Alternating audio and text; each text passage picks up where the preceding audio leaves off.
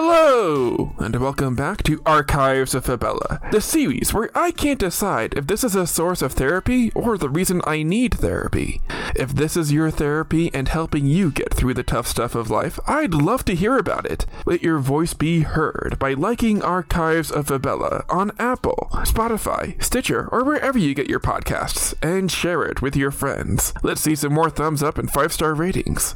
In forming the timeline of Fabella and looking at the big picture, it's hard not to compare Fabella's history to Earth. I have historical figures and events of Fabella that even I'm going, okay, who's their Jesus? And what's their World War II? These are questions that I would ask as a fan, so I'm going to answer them as a creator. Today, I'm going to tackle one of those comparisons head on.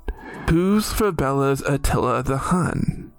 In tackling the story behind this idea, it was important for me not to just take the story of Attila the Hun and insert a character with a crazy name, then call it a day. That's not fair to you guys, and it's lazy storytelling. Instead, I wanted to take the character of Attila the Hun and trajectory of his life, then break it down to basic components. Dastus Haragon is a complex historical figure, whom, depending on how you look at his actions, could be seen as a hero or a villain. The two aren't as dissimilar as we'd like to believe. It's vastly dependent on point of view. It's a cool character to write for, and probably one I'll return to again. I think you can make the argument that there are no heroes in this story, and you'd be right about that. We're going to be covering an expansive amount of years in this episode in very quick fashion, so hang on.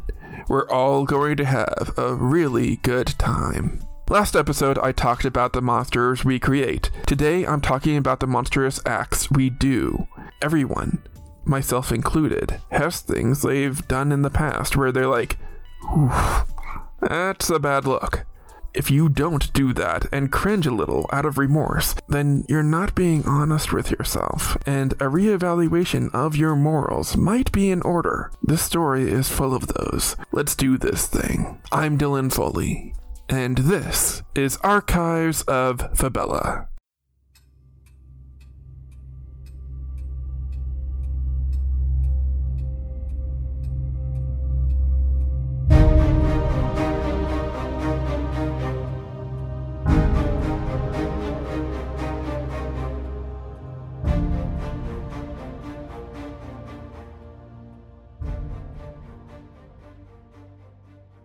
Beyond our world, there is love. Beyond our world, there is war. Beyond our world, there is life. Beyond our world, there is Fabella.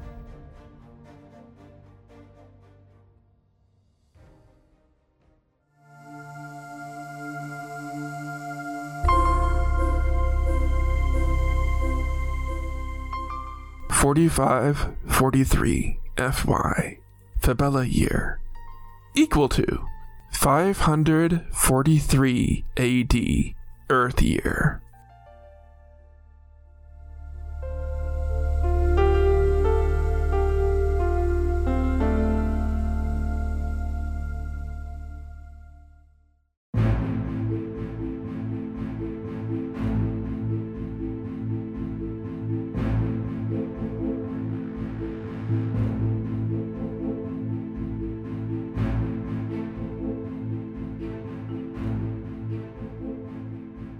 Dastus Haragon was a merman with a life as turbulent as the seas he was birthed into. Kingdoms up and down the coastline and continents of Euplar and Oslar knew Dastus as the scourge of the ocean. To most of Fabella, he was a villain.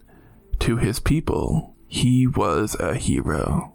He was bold and deliberate in his actions, focused on liberating his people from the imperial might of the Avalon Empire. His insatiable lust for conflict is what people remember the most. A life and legacy spent in a sweeping waltz with the spirit of death.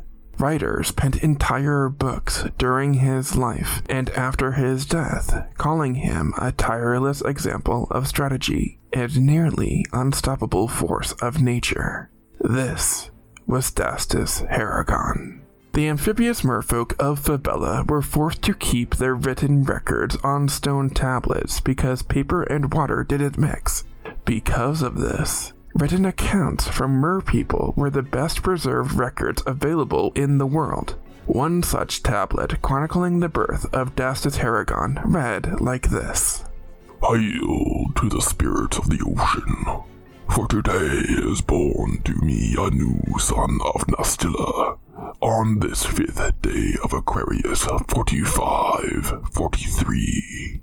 For these many months, the child has grown inside an embryonic sac from the speck no bigger than a pebble into a proud merboy with skin as red as blood, spilled in the water and tough as the rock layering the bottom of the sea. He is already swimming gracefully through the water like the waving plains of Anemone. My heart is filled with great joy on this precious occasion. Hail, Dastus Haragon. May he be fiercer than the waves in a storm, and softer than a rock as it sinks to the bottom of the sea. Chief Bambuco Haragon, Aquarius 5th, 4543. All merfolk developed in an exposed embryonic pouch that could be attached to the belly button of the mother or father. At least one parent had to have this translucent pouch glued to their side at all times. They could take turns and be ensnared by the developing fetus, but the child could not develop untethered to a parent. As the written account transcribed by his father Bambuco Haragon indicates, Dastus' birth was indeed an occasion of much celebration. He became the youngest of 4 older brothers, already born to the nomadic Nastillan clan of the South Dalima Ocean under the continent of Oslar in the Far East. The Nastillans were the largest merfolk tribe in the region. They led a nomadic life, constantly on the move along the shoreline following the migration of sea monsters in the deep. Scattered reports found them appearing all over the vast coastline of Oslar, and as far north as the Arctic regions of Fabella's North Pole. The Nastillans were a motley, unorganized group, far from being able to plant their own empire that could equal the incredible strength of other kingdoms on the eastern hemisphere of Fabella. They had no organized military, and were only a unified group of sea people by name. Dastus grew up in a rapidly changing world. He learned to recognize every bit of the southern coastline under Oslar. They were a very mobile people, trading with the Avalon colonies stationed along the shoreline. The Kingdom of Avalon was the major controlling empire of Euplar and the Far East. It arose in the far north of Euplar as an island inhabited by the Camelot tribe. As the kingdom developed over time, it became a country strong enough to command attention from the world at large. Avalon's control spread into Oslar as they claimed the colonies of Zidsora, Amadaso, and Pelatak. Despite its changes through time, the center of governance in the budding empire was always its capital of Camelot. The legends of Camelot and King Arthur's Knights of the Round Table transcended even the gap between Fabella and Earth. Arthur was a celebrated hero, or, depending on who you asked, a mad tyrant throughout his reign. His death left a power vacuum in Avalon. Arthur had 3 sons, and they were all dead by the time Excalibur slipped from Arthur's cold, dead hands. The duty of leading the empire was then claimed by Gavarosa, who said that he was Arthur's eldest surviving male relative, thus making him the rightful heir to the throne of Avalon. While Arthur's leadership was shifted back and forth between tyranny and heroism, all the merfolk of Nastilla could agree that Gavarosa was a ruthless dictator. Nobody was allowed to speak Arthur's name in his company. He would often kill people in his court just because he was having a bad day. Most serious of all, though, for the Nastillans, he enforced strict guidelines regarding trade. The former noble knights of the Round Table devolved into an aggressive gang of thugs to abuse the tradespeople of Fabella. Chief Bambuco was able to assemble a small militia of mermen made up of mounted archers on hippocampuses, whose job it was to protect the hunters as they ventured into the ocean, and an infantry on webbed feet to protect people on the surface. They rarely came to blows with settlers along the coastline. He obeyed whatever decree King Gavarosa handed down from his throne, no matter how illogical it was. This leads us to the next written account we have of Dastus's early life, and the events which led to his birth as a harbinger of war and death. Out of the numerous scattered writings of the incident, Fabella's historians have been able to agree that the following occurred some 15 years after Dastus's birth. Nastilla's society was highly reliant on trade. They depended on the money brought in from bartering with people on the surface to keep their economy afloat. Every company had their own form of currency, but the dominant monetary form was the Avalon peg. Avalon pegs of the period in Oslar were copper, silver, and crystal bars about the size and thickness of an index finger. The public referred to these as pegs. They were mostly transferred in money sacks and could be split into thirds. Crystal pegs were the highest in value, and copper pegs were the lowest. The Nastillans would travel from village to village with their wares. Even kingdoms who didn't fly the Avalon flag accepted Avalon peg sacks. That particular day found the merfolk arriving on the banks of Zydian. Zydian was the southernmost town under the Avalon Empire's colony of Zid Sora. Merfolk were not permitted on the docks because one of King Gavarosa's newest decrees was that any trespassing of a foreign person over Avalon borders would be a declaration of war. Border towns like Zydian were especially important for Avalon to gain valuable resources being transported over to other countries. Merfolk were required to stay on the water and bring their wares up to the wooden boats on the surface. The Nastillan mermaids mostly brought handmade jewelry and clothing, while mermen supplied boats with wares they'd procured from other regions and food, mostly fish, that could be found under the sea. The following comes to us from the mermaid scribe Narcissa. Young Dastus was responsible for counting the pegs handed over by merchants to pay for their goods. He had to make sure nobody was trying to cheat them because this was money the mer people depended on to purchase supplies from their tribe.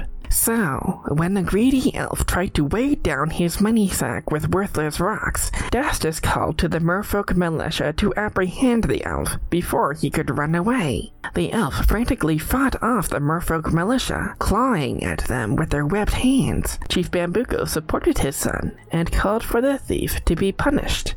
The commotion alerted the Avalonian knights, who came to investigate. Before Bambuco and Dastus could explain, the thief claimed that they were assaulting him. One of the knights drew his sword to slay Dastus, but Chief Bambuco took the strike instead. The water runs red on this dark day as our chief is dead. Narcissa Belcourt, Aries 14th, 4558. It is unknown what the merman militia assembled by Chief Bambuco did immediately following his death. They did not attack. Many historians believe they led a push for the merpeople to quickly gather their wares and retreat into the ocean. According to Nastillan tradition, the southern tribe was destined to be split equally amongst Bambuco's 5 sons. At least, that was the plan. Curiously, all 4 sons of Bambuco were slaughtered in the middle of the night on the eve the tribal estate was scheduled to be divided. Only 15-year-old Dastus was left to reign in his father's place. By dawn the next morning, Zydian lay in ruins. The entire town was burned, with every last Avalonian murdered in their beds, save for one Entic girl sent to walk to the next town and tell everyone there about the barbarians from the deep, led by a dark phantom wielding a jagged, barnacle-encrusted sword. The surviving Entic girl of Zydian's account was taken by an unknown scribe. I awoke to screams throughout the town. I ran to my mother. My father had already gone out to try and fight. I heard one of them break down our front door. My mother hid me under the bed. I don't know how many there were in the house. The mer people killed her first, and then my brothers. They must have seen the glow of my antenna because they found me under the bed. They dragged me outside and were about to kill me, but their leader called for the murderous merman to stop.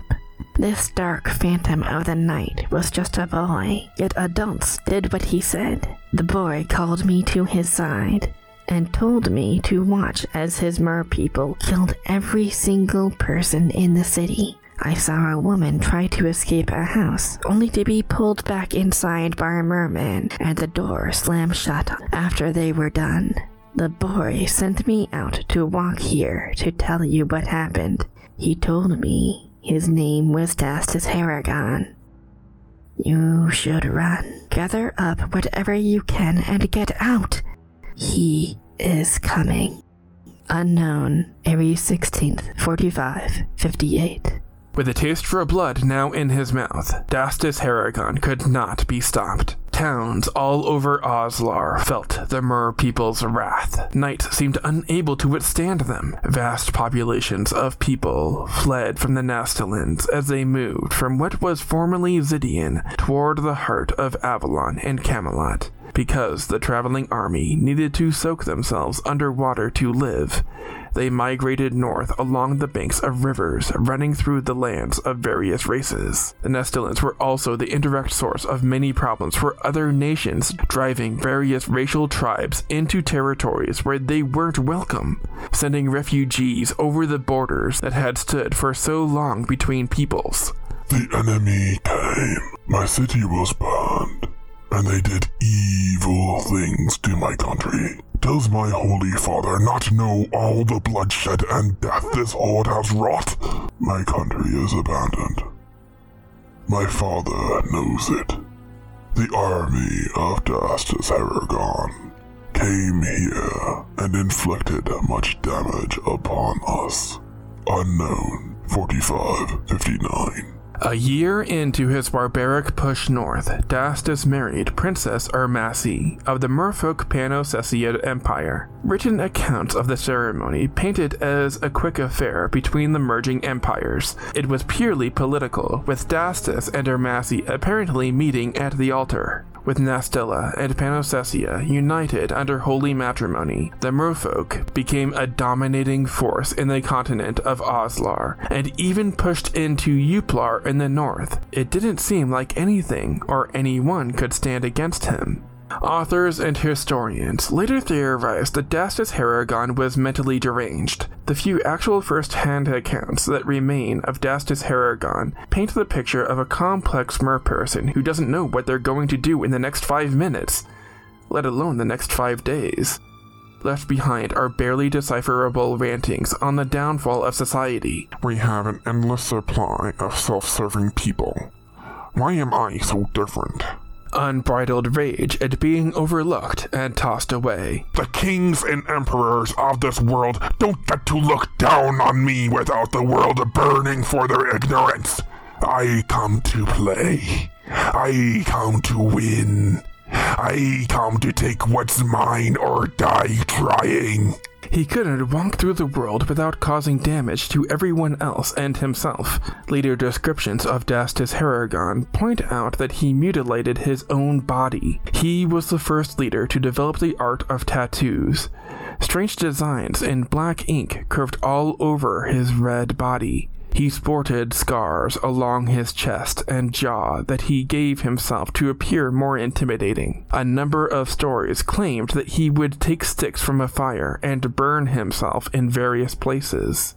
While the Nastalans attacked city-states along the Erskalan River, the Panosessians captured the eastern quarter of Astar. This was enormously helpful to Dastus Haragon's mission to overtake Avalon in a number of ways. First of all, the goblins in this section of the world had discovered a source of magical water in the Orcan River that endowed them with incredible strength. This natural muscle stimulant gave rise to the name Orc, to describe a person of enormous stature and physical girth. Secondly, the weaponry being forged in this area was some of the best made. Aside from the normal broadswords, axes, and arrows, there were melee weapons no other place in the world had. The double-bladed scythe had a pair of curved blades on either end of the staff, good for defending a person in the midst of close combat from multiple enemies. The dragon-tooth clamp was a weapon shaped like the jaws of a dragon.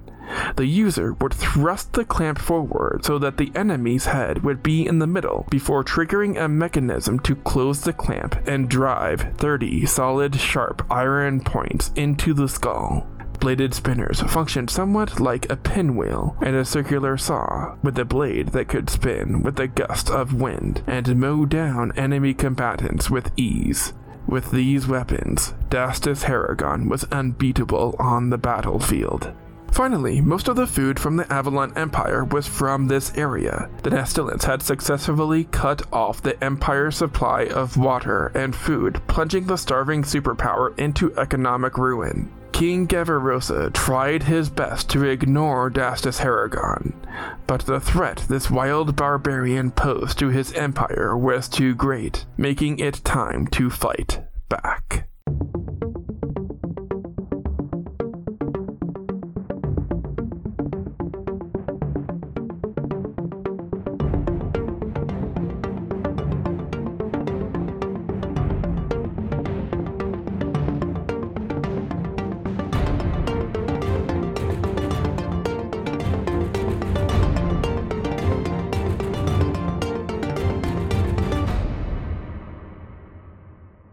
The growing threat Dastus Haragon and his merfolk army posed to Avalon was not ignored. King Gavarosa sent not one, but 31 generals south on a mission to stop Dastus Haragon and the Nastilians.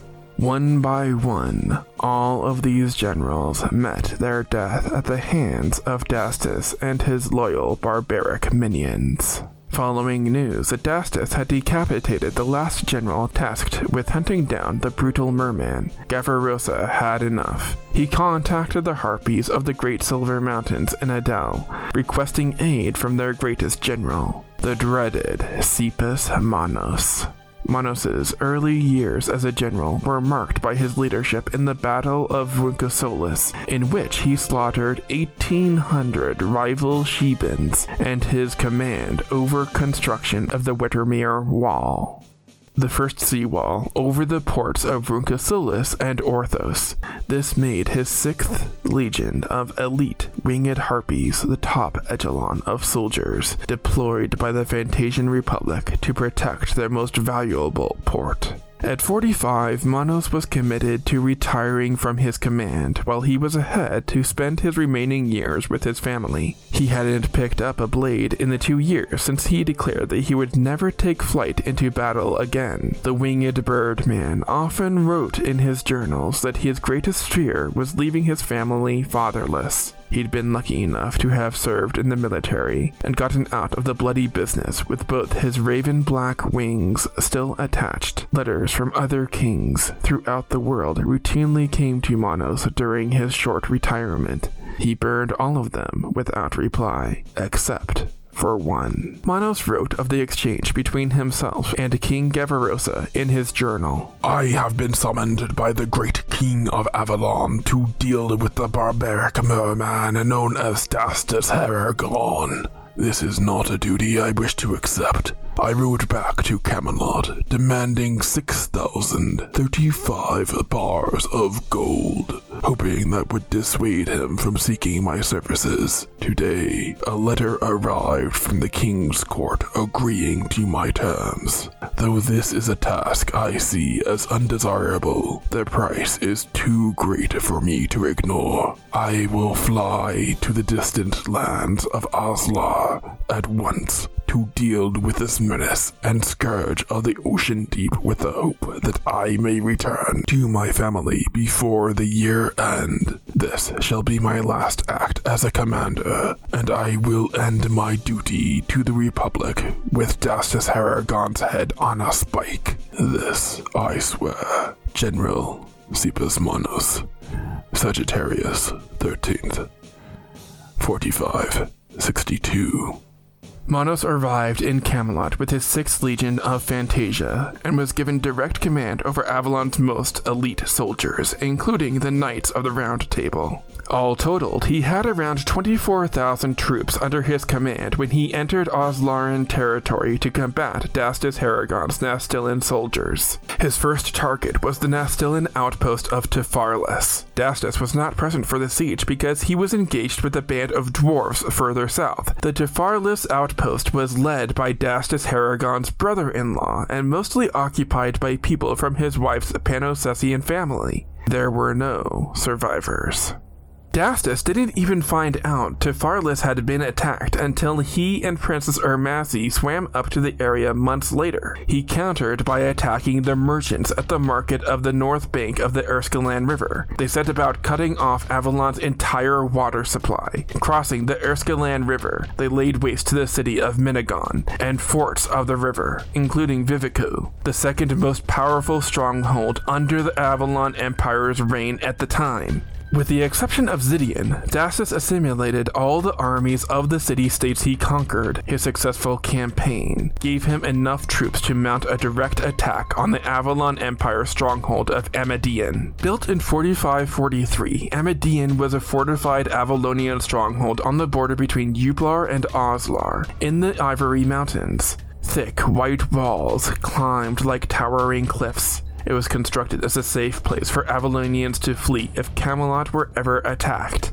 Dastus equipped his forces with battering rams and siege towers, with which they successfully assaulted the military center of Amadian and massacred the inhabitants. The Nastillans did not organize themselves into traditional army ranks. Dastus gave them the weapons they needed to overtake Amadian and set everyone loose during the next rainstorm. It was necessary for the Nastillans to always fight during thunderstorms because most of their numbers were merpeople who could only survive on land as long as they were soaking wet. Dastus timed his attack on Amadian in the night, just as a ferocious storm was scheduled to beat against the stronghold's walls. All accounts of the battle cite the Nastillans as fighting in a disorganized mess with every merman for themselves. There were no generals or commanders of any kind. Dastus ordered the savage horde under his control to unleash hell, and they charged forward dutifully.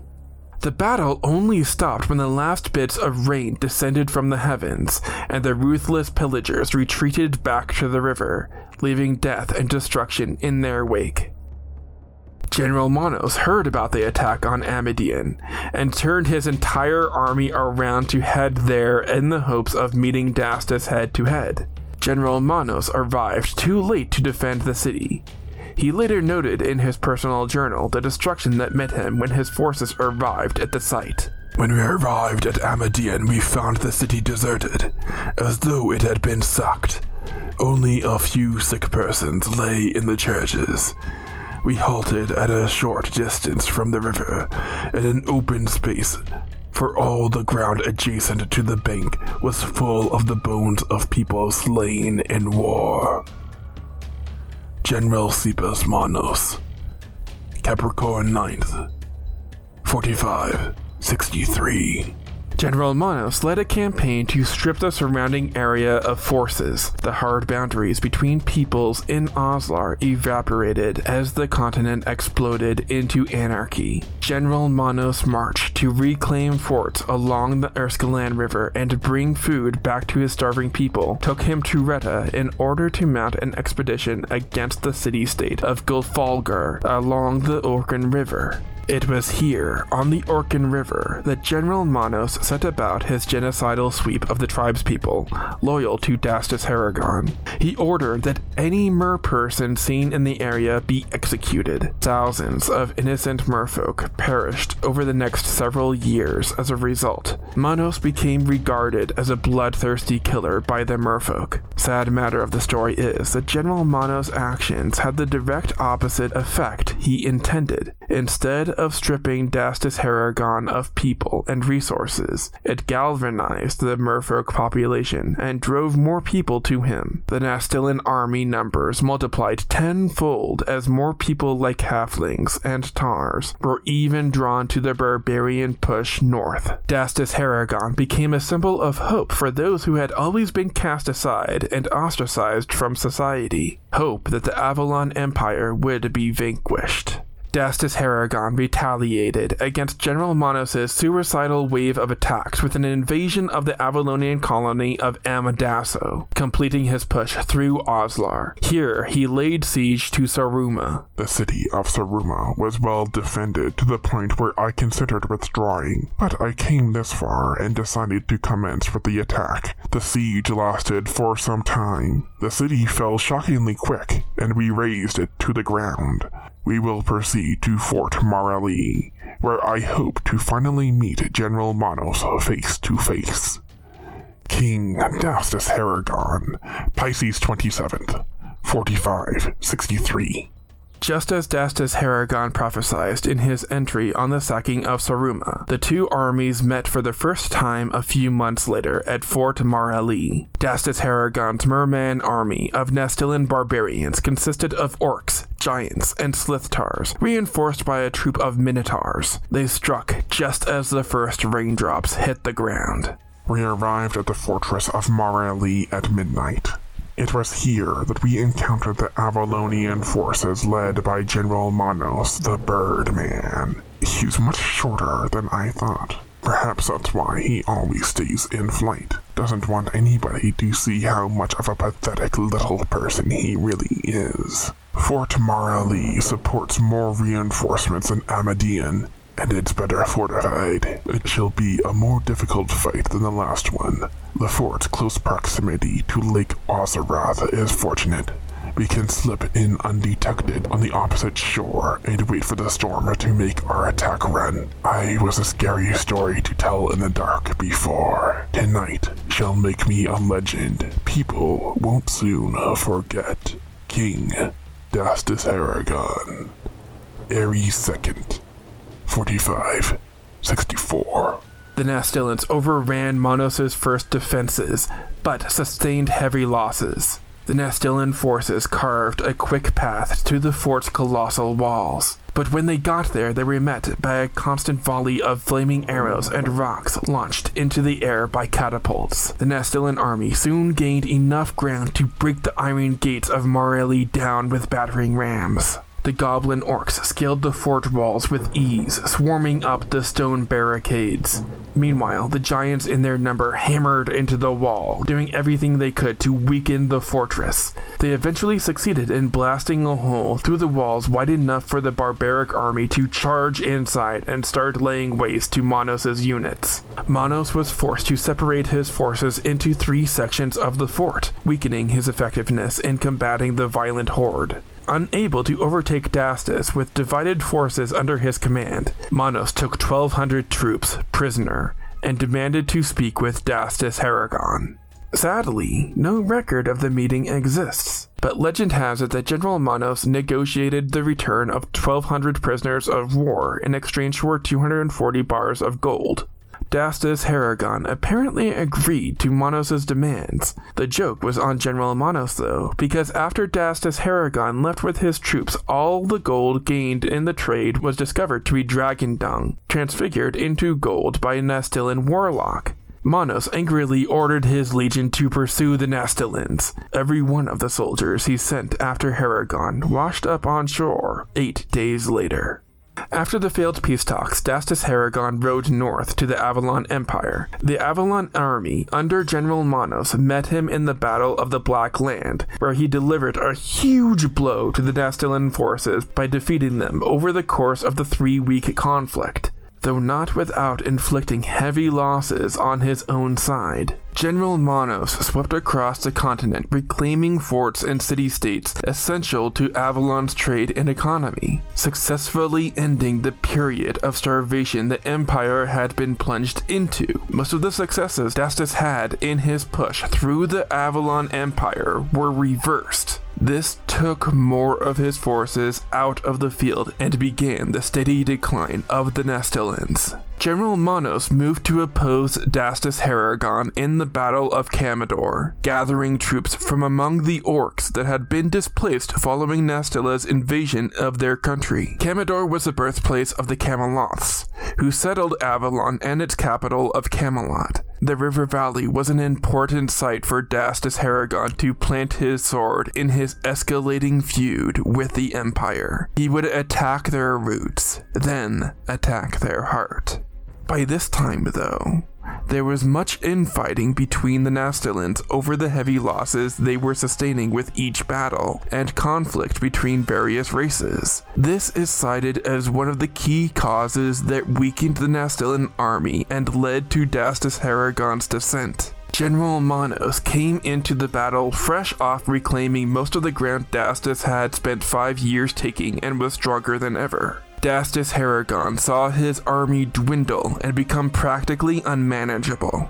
This battle was no contest. Manos put his cavalry to work, killing around 10,000 Nastilans in the skirmish. It lasted only a few hours. As soon as the disorganized Nastilans saw so many of their brethren fall, they fell into retreat. Dastus Haragon couldn't call them back to the battlefield. This was the first notable time the little control he exercised over his army came back to seriously impact his chances at mounting an invasion. It would not be the last.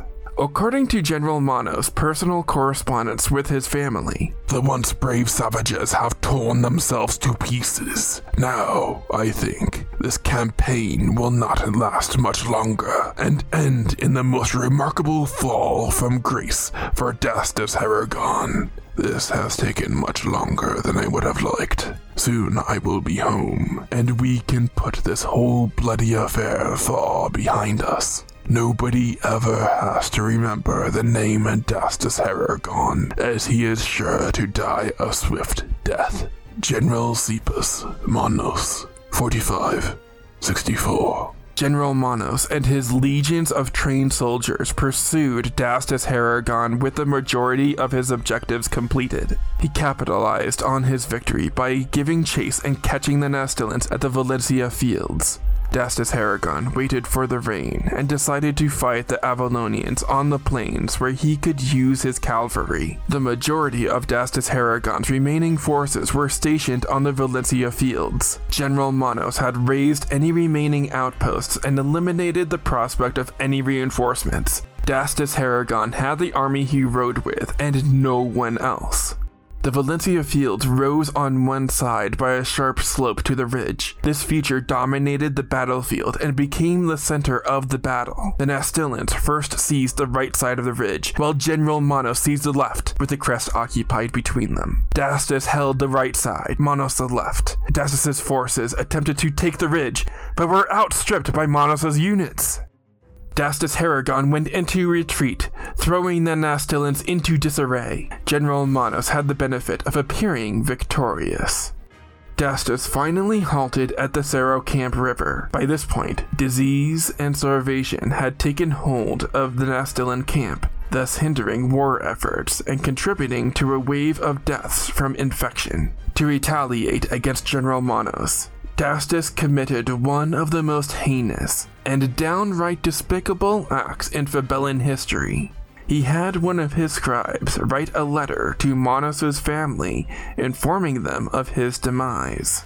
He even stole an Avalonian wax seal so that the letter would appear authentic. General Manos only learned of the letter when he sent a messenger ferry to his family. The ferry returned after several weeks with a confused response from his wife and bringing news that she had remarried. It took about a year for Manos to learn what Dastus had done, because it took so long for messenger ferries to go back and forth. Manos was declared dead by the Avalonian Empire and struggled to retain power as a result.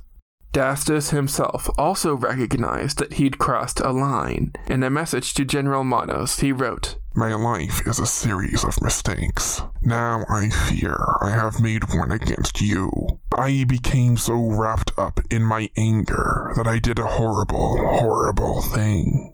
This isn't what I wanted. The nation of people I was trying to save have become bloodthirsty animals, not the noble victors I hoped to lead. I want out. I don't want this to be my life anymore. But there's no way out for me. I can't retreat to the seas and slide into obscurity, not after everything that I've done. The only way out for me now is death. Dastus Haragon, 4565. Indeed, Dastus Haragon had reached a point where he was as weak as he had ever been. Historians debate why he then chose to finally set his sights on attempting to conquer Camelot. He knew he didn't have the numbers or skill to combat the Empire, yet he did so anyway, knowing he was running to his death. The Avalonian capital of Camelot itself was protected by the reconstruction of the walls that had been previously damaged by earthquakes, and in some places to construct a new line of fortification in front of the old. King Gavarosa wrote, "The barbarian nation of the Nestalans, which was in Zemurian, became so great that more than 100 cities were captured, and Camelot came into danger, and most men fled from it. And there were so many murders and bloodlettings that the dead could not be numbered. Aye, for they took captive of the churches and monasteries, and slew the monks and maidens in great numbers. King Gavarosa, Aries 7th, 4565. Dastus Haragon arrived outside the walls of Camelot with around 12,000 troops to combat an army 500,000 strong. Instead of attacking the city walls head-on like he'd done in the past, Dastus led his troops to infiltrate Camelot through houses of worship. They posed as beggars to sneak behind the walls. He started by having his Nastilan troops pillage the churches, ordering that no person of the cloth or lady be spared. As the spire of Camelot's St. Stephen's Cathedral burned, General Manos assembled his units to slay every last Nastilan marauder, but save Dastus Haragon for himself. The result was an all-out battle in Camelot's tight city streets, with innocent bystanders caught in the middle. As King Gavarosa writes, "The dead could not be numbered. The buildings were so tightly packed in that a cavalry could not be summoned, and Avalon's air forces had difficulty fighting from above because the Nestalans were able to dive inside any home or shop for protection. No other city in the world has ever known as much bloodshed as was witnessed here. This day went on to be known as the Camelot Massacre." One Avalonian soldier wrote, "The dead were so thick you couldn't see the street." Avalon's infantry was unaccustomed to fighting in an urban setting. It was customary for battles to always occur in wide open areas, devoid of innocent people who could be caught in the crossfire. The same soldier also writes, "Troops began deserting their posts to tend to their families. Nobody could hear the orders from General Manos over the chaotic screams of panic and the crash of thunder overhead. I saw someone coming on my left and slashed my sword through the air, only to find out I'd just killed my own father-in-law." As this first-hand account of the ensuing battle states, it was nearly impossible to tell friend from foe. General Manos had difficulty setting up a battlefront amidst the chaos of the deserters. The Nastilan pillagers were so widespread throughout the city that he had to set his units up in a line to separate the city in half and order them to push forward. It's unknown when or where General Manos caught sight of Dastus Haragon. Legend has it that they met each other at Pendragon Cemetery, at the foot of King Arthur's memorial. Other written accounts say that it was at the very site where Arthur pulled Excalibur from the stone. In any case, historians agreed that the two of them spent most of the battle fighting against each other. I looked up to see General Manos with Dastus Haragon in his hands, lifting him up to the sky.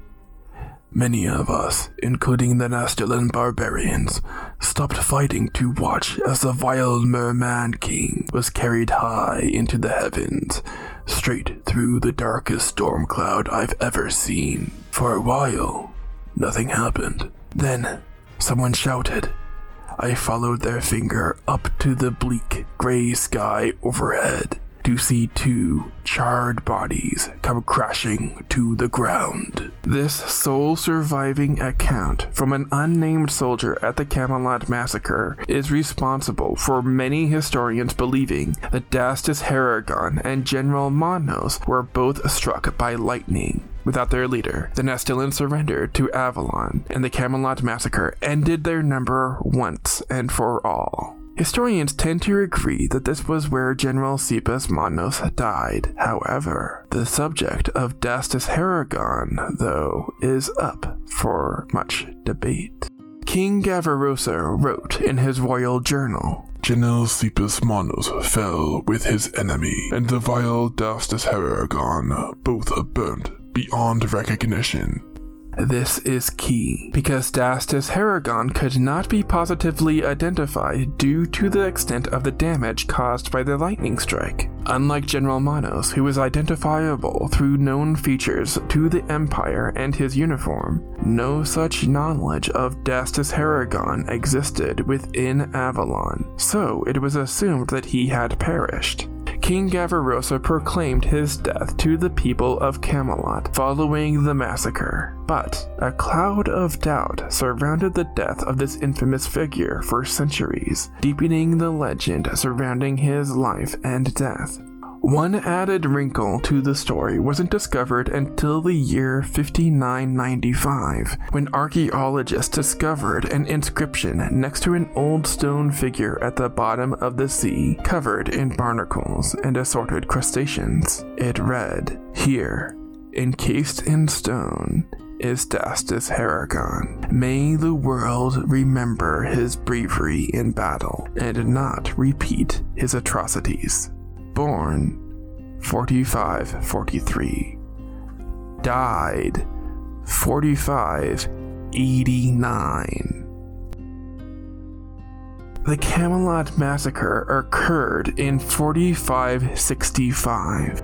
If the inscription on this stone is correct, that would mean Dastus Haragon survived 24 years after the battle where he supposedly died. Theories abound as to how this was possible, and the most popular one to believe is that the merman General Manos took up into the sky wasn't actually Dastus Haragon at all, and merely a look-alike because the soldier saw the two of them from a distance. Dastus Haragon, having already expressed a desire to stop fighting, saw his chance to slip away while people proclaimed his death.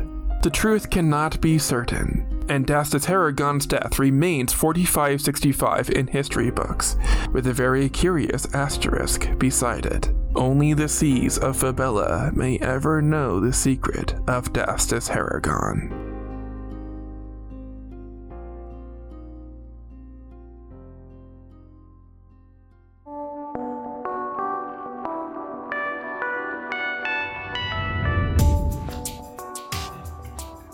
That's it for today. Let me know what you think about this episode in the comments. Be sure to like, follow, and tell your friends. Archives of Fabella is created, edited, and hosted by Dylan Foley, with music by Garrett Ferris and audio blocks. As always, look outside of what is possible and think about what might be.